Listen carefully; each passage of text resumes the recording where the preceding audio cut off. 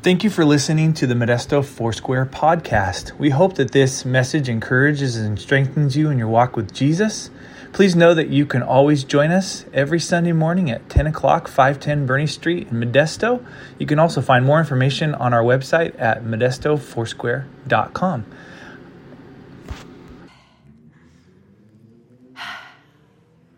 It's a long weekend when you're home with kids.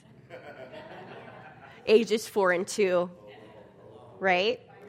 By yourself. While Tyler's just like ministering to people on the streets. What's that about? Why does he get to go do that? Anyway, good morning, everyone. So today I want to ask all of us, have any of you ever been through like anything difficult in your lives? Right? Have any of you ever been sick? Have any of you ever watched a family member deteriorate? Have any of you lost a job or a house or a spouse? Has anyone miscarried? Has anyone ever been misinterpreted or misrepresented or misunderstood? Anybody going through something difficult right now? And that's not all. What about the less serious things? What about feeling like you're just waiting for the other shoe to drop? Have you ever felt stuck? Have you ever felt like a new job's just not coming quick enough? You feel miserable in the place that you're in? Have you ever felt like just good news isn't coming, or that everything is just hard, like nothing can come easy? Have you ever felt like you just can't catch a break? I have.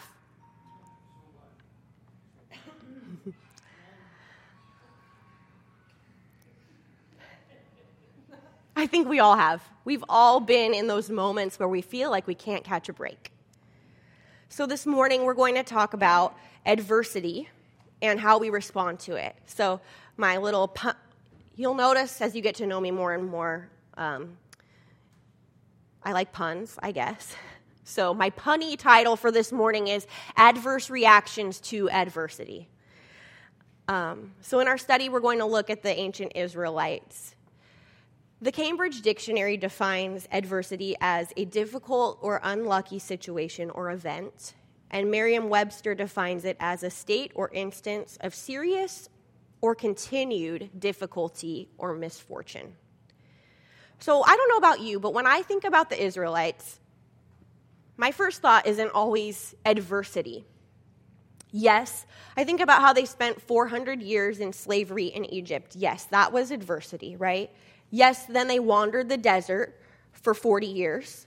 But when I think about them, I also think about powerful rescue, right? Of these plagues and the way that God just moved and cut right through everything and got them out. I think about God's presence with them in this pillar of cloud and fire. I think about God's provision in sending manna straight from heaven and quail for them to eat. I think about water coming out of rocks. I think about God parting the Red Sea for them to walk across dry land, and then their enemies being swept away in the sea as it closed. So adversity, yes, I think about that, but I also think about prosperity and promise, right? This morning, you can turn to the book of Numbers. Yeah, you heard me correctly. The book of Numbers. My plan today is just to read a bunch of digits and also a bunch of names that I can't pronounce. That's all we're going to do today. No, there are actual stories in the book of Numbers. And so we're going to be in chapter 14. But I want to read just the beginning of verse 11:1. And this is in the New American Standard Bible. I want to read that first. It says this. Now the people became like those who complain of adversity in the hearing of the Lord. They became like those who complain of adversity. So my question for us today to kind of frame our conversation is, what do we do when circumstances are difficult and when something doesn't come as easily as we expect? What do we do? How is our reaction? So to give us a little bit of context today for Numbers 14, the Israelites, they've been away from Egypt for about a year. So they were rescued from these 400 years in slavery, and they've been out and about for about a year. And they're coming upon the land that God promised to them. The land he promised would be theirs. They're coming up to Canaan. And they've decided to send out scouts. So they want to know, is this land as good as God says it is? So they send out 12 spies, one from each tribe, to kind of be representative of the whole of Israel. And they go out to look at the land. But it wasn't God's idea. God didn't tell Moses and Aaron and tell the Israelites, hey, send out these spies so that you can see what a good place I'm sending you to. No, it was their own idea. And then Moses agrees with them, and so he gathers up the 12 spies and they send them out into into Canaan. And so the spies have returned, and they're here talking with the Israelites, and Caleb and Joshua, two of the spies, say, this land looks amazing. And then the other 10, they basically say, yeah, the land looks amazing. You're right. Look at these grapes, right? But there's no way we can defeat these people. So what we have in Numbers 14 is the response of the people to the spies' reports. And I'm going to start reading in verse 1, and I'm going to read for a long time, you guys. So hang with me. We're going to read the whole chapter. So we're going to start in verse 1, and we're going to see how they respond, how they react to the spies' report that there's no way we can defeat these people. That night, all the members of the community raised their voices and wept aloud. All the Israelites grumbled against Moses and Aaron, and the whole assembly said to them, if only we had died in Egypt or in this wilderness. Why is the Lord bringing us to this land only to let us fall by the sword? Our wives and children will be taken as plunder. Wouldn't it be better for us to go back to Egypt? And they said to each other, we should choose a leader and go back to Egypt. Then Moses and Aaron fell face down in front of the whole Israelite assembly gathered there. Joshua son of Nun and Caleb son of Jephunneh, who were among those who had explored the land, tore their clothes and said to the entire Israelite assembly, the land we passed through and explored is exceedingly good. If the Lord is pleased with us, he will lead us into that land, a land flowing with milk and honey, and will give it to us. Only do not rebel against the Lord, and do not be afraid of the people of the land, because we will devour them. Their protection is gone, but the Lord is with us. Do not be afraid of them. But the whole assembly talked about stoning them. Then the glory of the Lord appeared at the tent of meeting to all the Israelites. The Lord said to Moses, how long will these people treat me with contempt? How long will they refuse to believe in me in spite of all the signs I performed among them? I will strike them down with a plague and destroy them, but I'll make you into a nation greater and stronger than they. Verse 13. Moses said to the Lord, then the Egyptians will hear about it. By your power you brought these people up from among them, and they will tell the inhabitants of this land about it. They have already heard that you, Lord, are with these people, and that you, Lord, have been seen face to face, that your cloud stays over them, and that you go before them in a pillar of cloud by day and a pillar of fire by night. If you put all these people to death, leaving none alive, the nations who've heard this report about you will say, the Lord wasn't able to bring these people into the land he promised them on oath, so he slaughtered them in the wilderness. Now may the Lord's strength be displayed just as you've declared. The Lord is slow to anger, abounding in love, and forgiving sin and rebellion. Yet he does not leave the guilty unpunished. He punishes the children for the sin of the parents to the third and fourth generation. In accordance with your great love, forgive the sin of these people, just as you've pardoned them from the time they left Egypt until now. Verse 20. The Lord replied, I have forgiven them as you asked. Nevertheless, as surely as I live, and as surely as the glory of the Lord fills the whole earth, not one of those who saw my glory and the signs I performed in Egypt and in the wilderness, but who disobeyed me and tested me 10 times, not one of them will ever see the land I promised on oath to their ancestors. No one who's treated me with contempt will ever see it. But because my servant Caleb has a different spirit and follows me wholeheartedly, I will bring him into the land he went to, and his descendants will inherit it. Since the Amalekites and the Canaanites are living in the valleys, turn back tomorrow and set out toward the desert along the route to the Red Sea. Verse 26, the Lord said to Moses and Aaron, how long will this wicked community grumble against me? I've heard the complaints of these grumbling Israelites. So tell them, as surely as I live, declares the Lord, I will do to you the very thing I heard you say. In this wilderness, your bodies will fall. Every one of you 20 years old or more who was counted in the census and who's grumbled against me, not one of you will enter the land I swore with uplifted hand to make your home, except Caleb, son of Jephunneh, and Joshua, son of Nun. As for your children that you said would be taken as plunder, I will bring them in to enjoy the land you've rejected. But as for you, your bodies will fall in the wilderness. Your children will be shepherds here for 40 years, suffering for your unfaithfulness until the last of your bodies lies in the wilderness. Verse 34, for 40 years, 1 year for each of the 40 days you explored the land, you'll suffer for your sins and know what it's like to have me against you. Ouch. You'll know what it's like to have the Lord against you. I, the Lord, have spoken, and I will surely do these things to this whole wicked community which is banded together against me. They'll meet their end in this wilderness. Here they will die. Verse 36, so the men Moses had sent to explore the land, who returned and made the whole community grumble against him by spreading a bad report about it, these men who were responsible for spreading the bad report about the land were struck down and died of a plague before the Lord. Of the men who went to explore the land, only Joshua, son of Nun, and Caleb, son of Jephunneh, survived. When Moses reported this all to the Israelites, they mourned bitterly. Early the next morning, they set out for the highest point in the hill country, saying, now we're ready to go up to the land the Lord promised. Surely we have sinned. But Moses said, why are you disobeying the Lord's command? This will not succeed.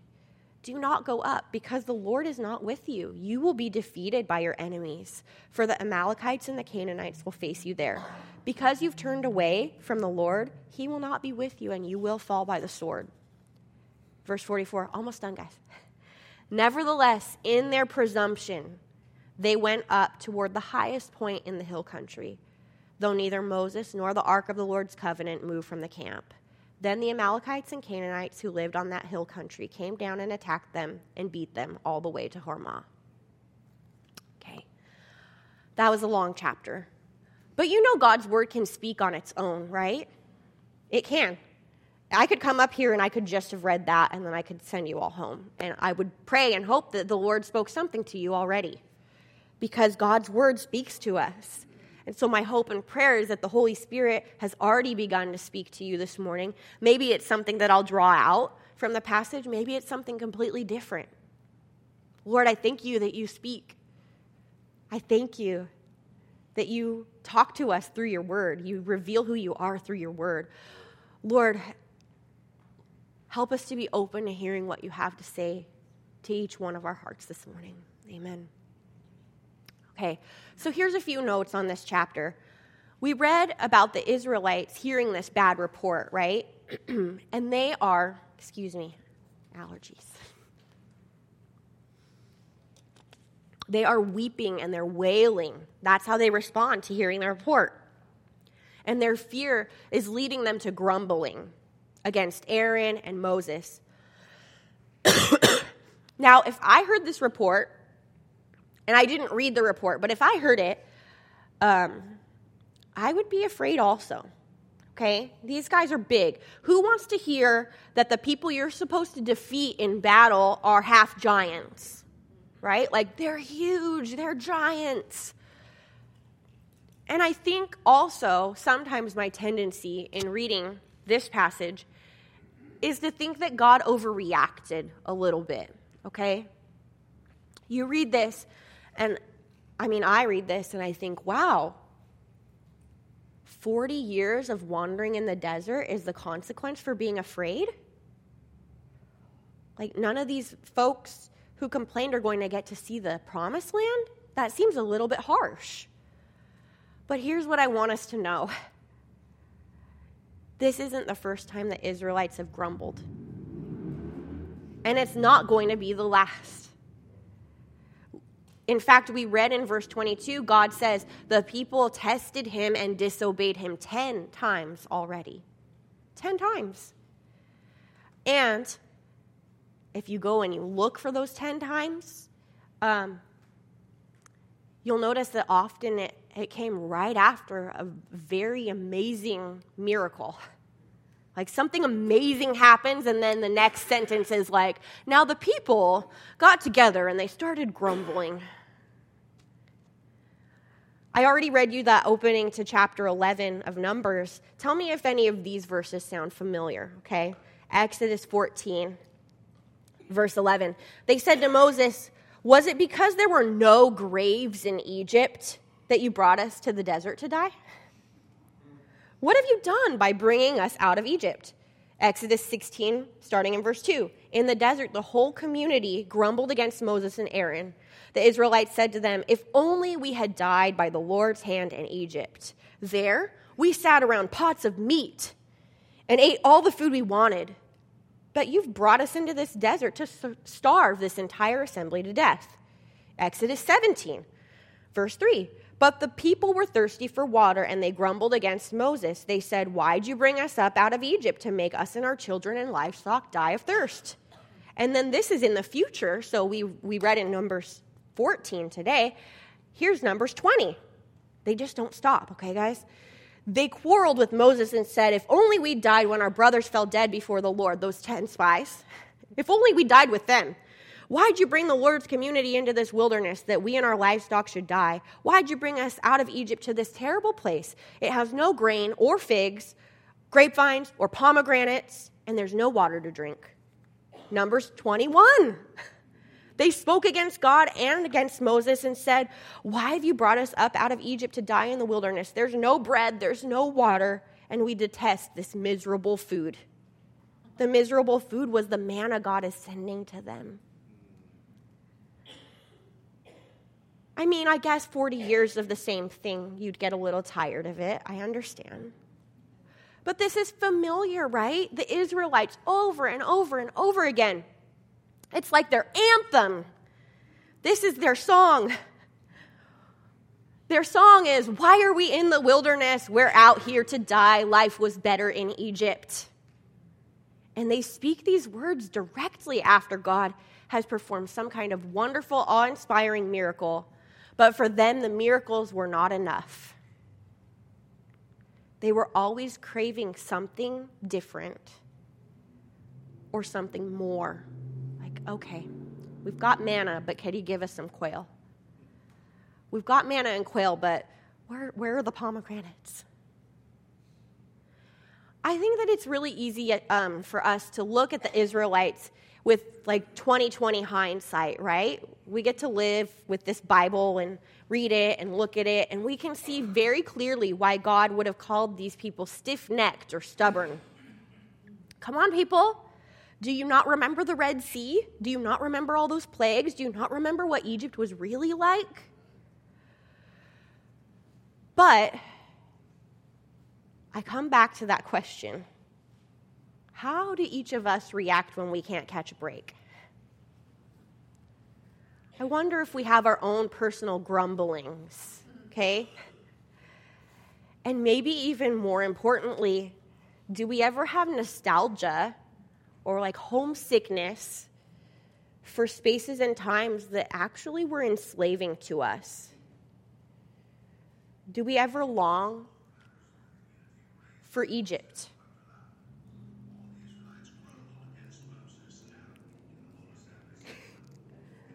Somebody's phone is going to read us Numbers 14 again, everybody.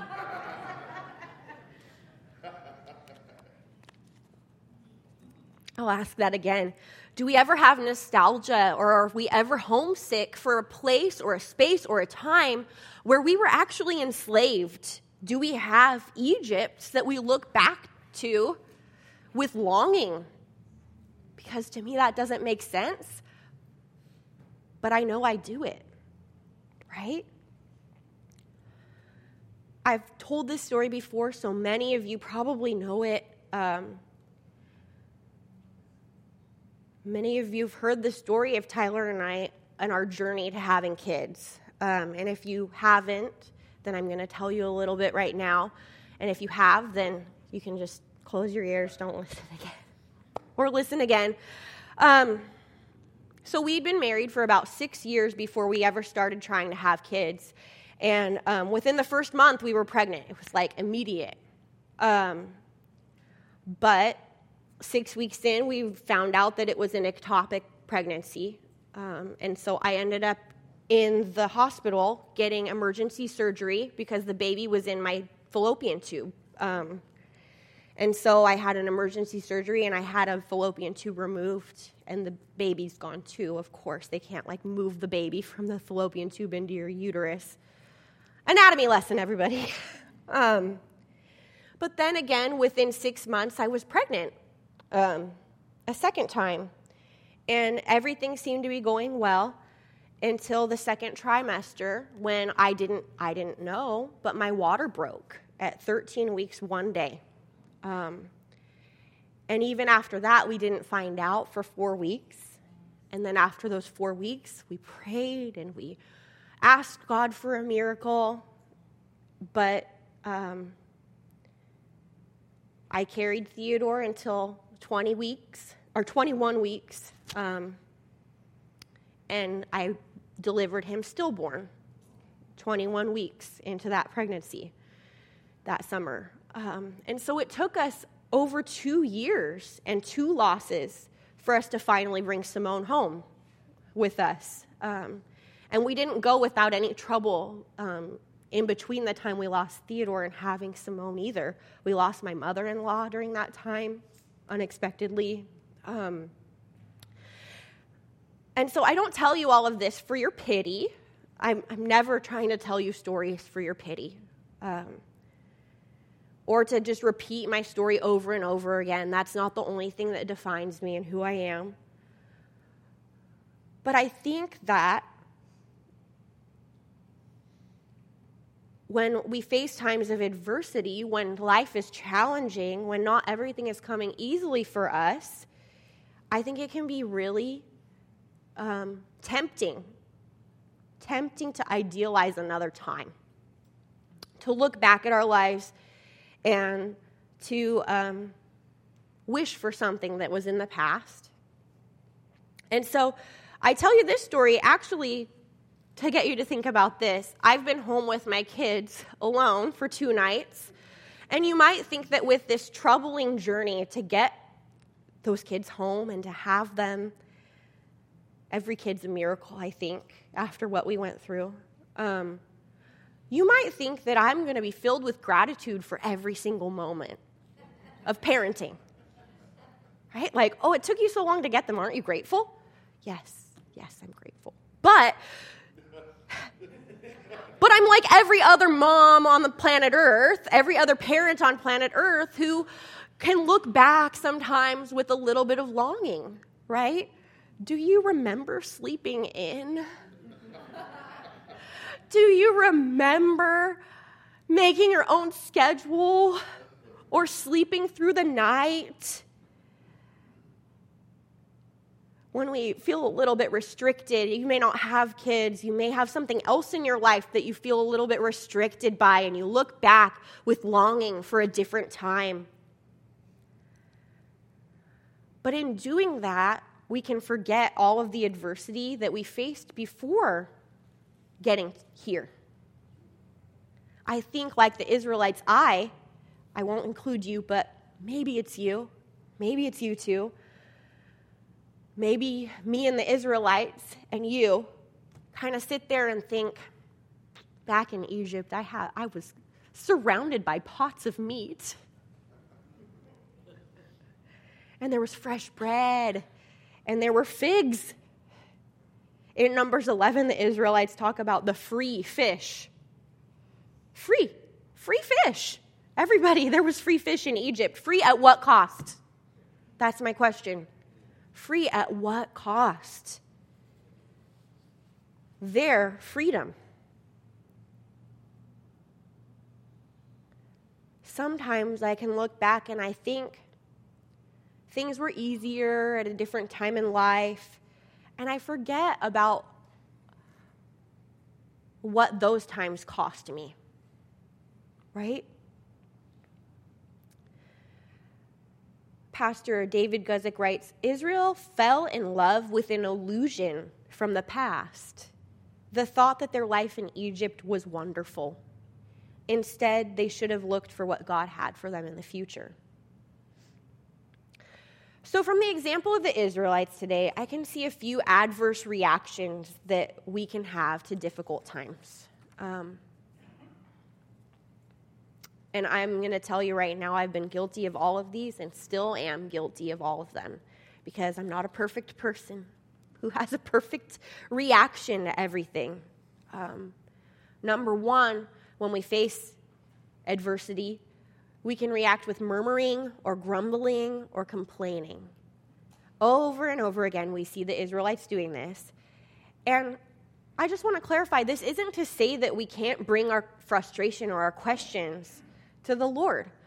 But I would say, if you notice, the Israelites mostly do their grumbling to each other and to Moses and Aaron in all of our examples. They don't sit there and they don't rage against God or go to him directly. They're hiding. They don't even want to see his glory. They don't want to be near the mountain. They don't want to be near the tent of meeting. They're not going to God directly. In fact, they become murderous. Like murderous. We're going to stone you, Joshua and Caleb. How dare you say that we should go in there and defeat these people and take Canaan? They're directing their frustration at the wrong people. God can handle our frustration. He'll correct us. I mean, we're still wrong probably in our frustration, but he can handle it. But I wonder, how often do I blame my husband when there's something that's really an issue between me and Jesus and I should be going to Jesus? How often do we get frustrated and then take it out on somebody else instead of being with the Lord, letting the Lord deal with our hearts? The second one this morning is we can react with unbelief. I mentioned this before, but it wasn't God's idea for them to scout out the land of Canaan. God had already promised that this land was flowing with milk and honey and that they would inherit it and they would receive it. God already promised them victory. So when the battle looked difficult, they doubted. They doubted that he would fulfill his promise. They lacked faith in the power of God, that God could do what he said he would do. And even after the consequences are spoken of them missing out on the promised land, they continue in unbelief, okay? So they're sorry, regretful maybe, but they're not actually repentant at the end of Numbers 14. They also don't believe that God will be good on his word when he said that they're going to die in the wilderness, right? He says, oh, we're sorry, God. You're right. We should have trusted you at first, because they're upset about the consequences, not because they're really repentant in their hearts. Then they go out and try to make their own way and fight their own battle without God. Verse 44 says, in their presumption, they went out. How often do we presume to know better than God in our unbelief? Number 3, this is in connection with that. We can react by questioning God's character and his faithfulness. When we perceive that God isn't coming through, or that he's not doing something quickly enough, or we don't see him clearing a path for us or making a way, or at least it's not happening in our own timing, I wonder what our default vision of who God is.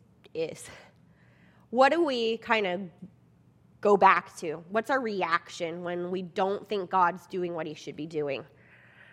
I'll tell you what, I've spent a lot of years trying to reorient myself and make sure that my gut reaction isn't this, but there are times when my gut reaction still is to go back to believing some things I know are not true about God.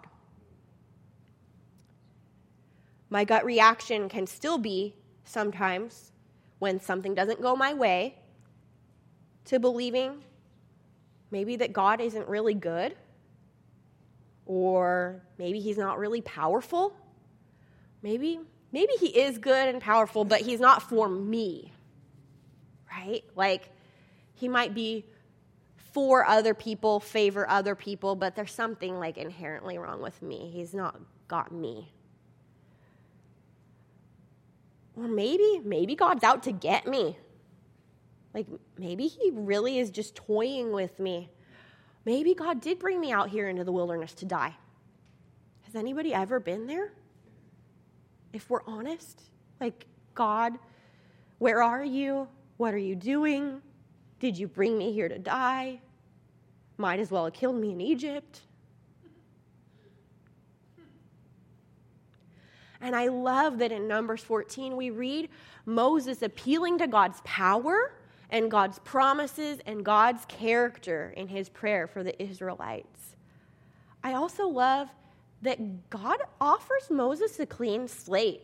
He says, Moses, I'll wipe these people out with a plague and I'll make you a greater nation than they were.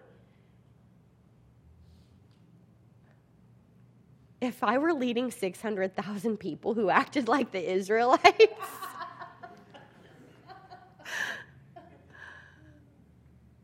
but Moses responds with love for the people.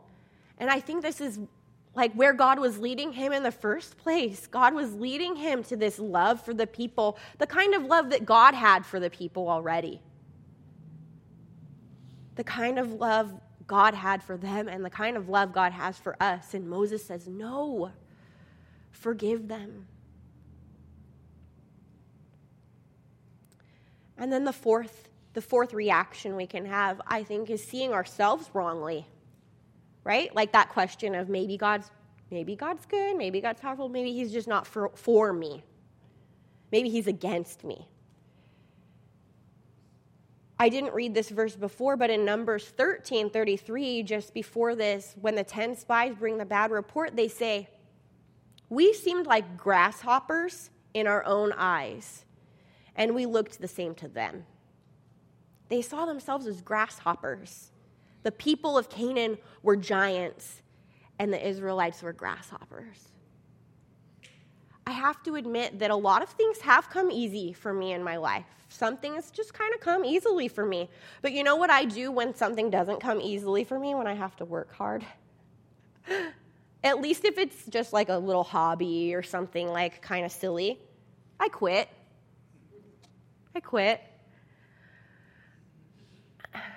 Or I might spend the whole time, I was a ballet dancer, and because I didn't feel as good as the other girls in my class, I probably spent most of my ballet career from like 12 to 20 feeling inferior, okay? I was a grasshopper, the other girls were good. That wasn't really true. I was a decent ballet dancer, okay? I wasn't tall. I was never going to be tall like some of the dancers. But I felt inferior. I was a grasshopper in my own eyes. When things required hard work, I would quit or feel lesser. And so I think the problem with this is that we can end up saying, Lord, I'm not enough, which is true, right? But then we take that, I'm not enough, so therefore, Lord, you aren't enough either.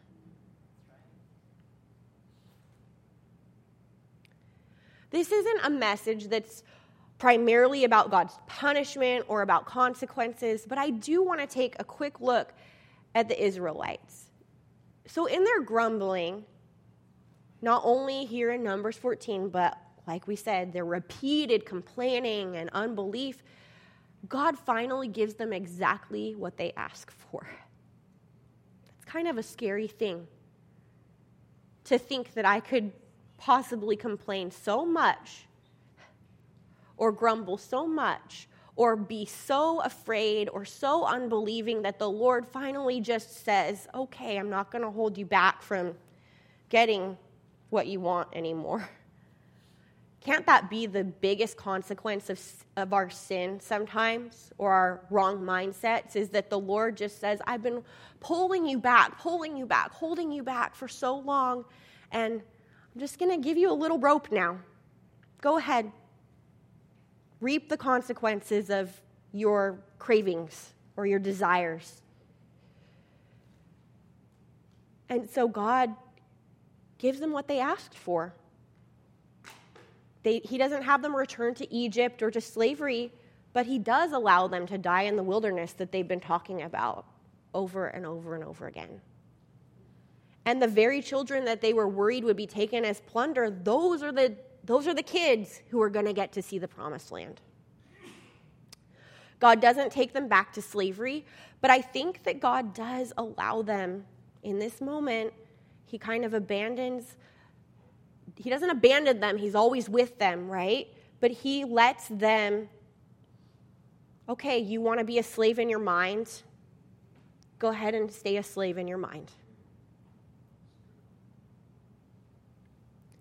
Because the Israelites, all through the beginning of Numbers, chapters 1 through 11, 1 through 13, God is talking about all of these things that are going to prepare these people to go from being slave mindset to promised land people. All of the things that are going to prepare them to be his promised people. And they just can't do it. They can't get over the hump. They can't envision themselves as people of promise. They can't take on this new identity that God is giving them of conquering and victory, because they're still slaves in their hearts. So, with Moses' appeal to God, God forgives them. He forgives. But the promise is delayed. The promise is delayed. God forgives, but he's not with them when they try to forge their own path into the promised land. And they do it in their own time because they didn't believe God's original timing. But God is faithful to his word. He's faithful to his word in the consequences too. So I don't know about you. I would guess you're with me on this. I don't want any delays to God fulfilling promises in my life. Especially not due to my own stubbornness or my own murmurings. I don't want to walk around with Egypt in my heart when the promised land is right in front of me. I don't want what should be an 11-day walk, 11 days, to take 40 years.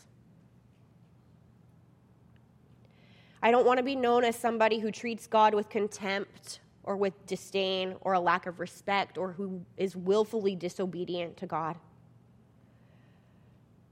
And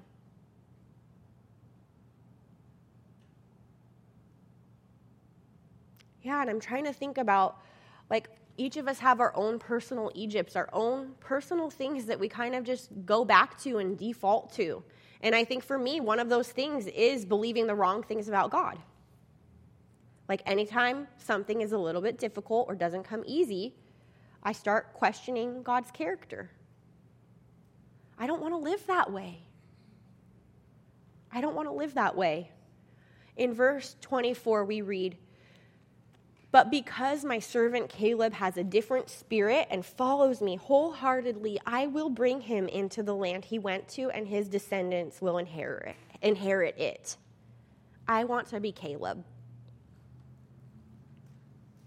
Because I don't want to keep going to my gut reactions in adversity.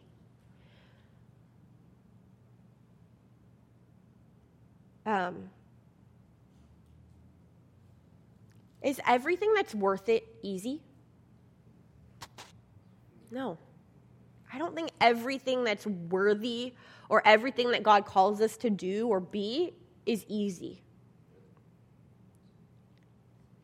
But he's with us.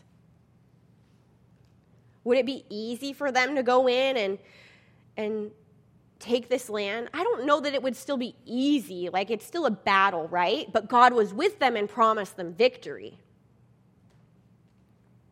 So,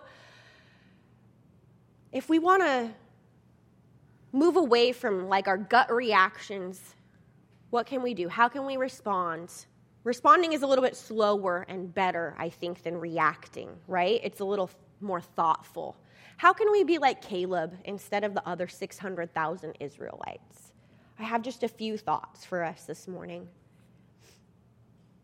Number one, and these are directly linked to the adverse reactions. Number one, we can ask God to show us who we are in him. So instead of becoming grasshoppers in our own eyes or making God out to be a grasshopper, we can be reminded of our identity in Christ. We can be reminded that we are dearly loved, that we're rescued, and that Christ dwells inside of us. He made his home inside of us. That must count for something. Number two, this is a prayer that I pray a lot. Help my unbelief. Help my unbelief. We can rehearse and remind ourselves. How many times in the Old Testament do we read the word remember? We can remember God's answers to prayer. We can remind ourselves of God's faithfulness, and we can look at all of the fulfilled promises. And we can allow God to fight our battles. We can reach for deeper trust in him. I'm not saying any of this is easy or that it's like an automatic response. But as we practice it more and more, I think it becomes natural. Christianity and worship, all of that is a practice, right? We don't get it perfectly, and we have to keep doing it. It's practice. Help our unbelief when we don't see you moving, God. Or when we see you wrongly, help us to see you rightly. We can ask him to reveal who he is and remind us of his goodness and his favor and his love. And then number three, gratitude. So, instead of complaining, we can praise. Instead of looking in the here and now and thinking how what I have right here, right now is not enough, we can remember what God's already done. We can remember that, isn't it miracle enough that Jesus has redeemed us? And then on top of that, aren't there thousands of blessings he gives us each and every day?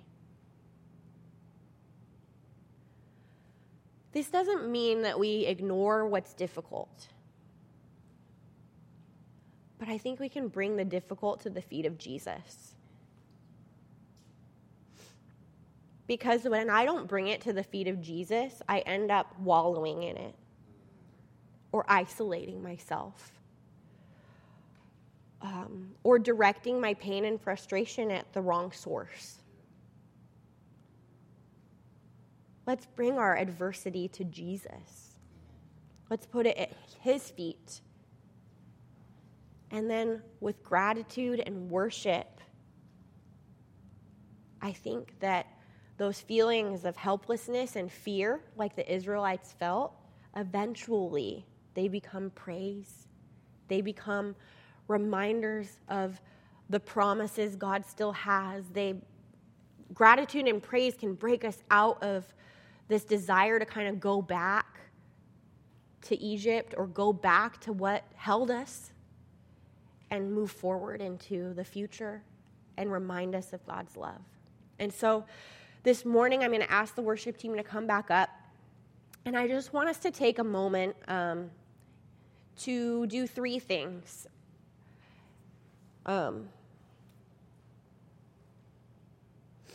Number 1, confess.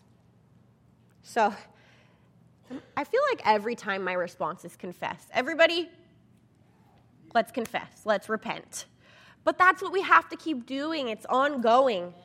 So let's confess. Let's take some time to ask the Lord, point out my grumbling, point out my unbelief, point out my false ideas about who you are. Point out where I'm being really presumptuous and trying to do things my own way. Number 2, let's ask. Ask for God to reveal himself in power and in promise and in character. Because he has promises for us, and he has the power to fulfill them. And he's always good, and always beautiful, and always true. Always faithful. So let's ask God to reveal himself to us. And then number 3, let's praise. Let's come to the Lord with gratitude for his redemption and for his love and for his sufficiency, because God is enough, right? The Lord is enough. Even without all of the miracles, God was enough.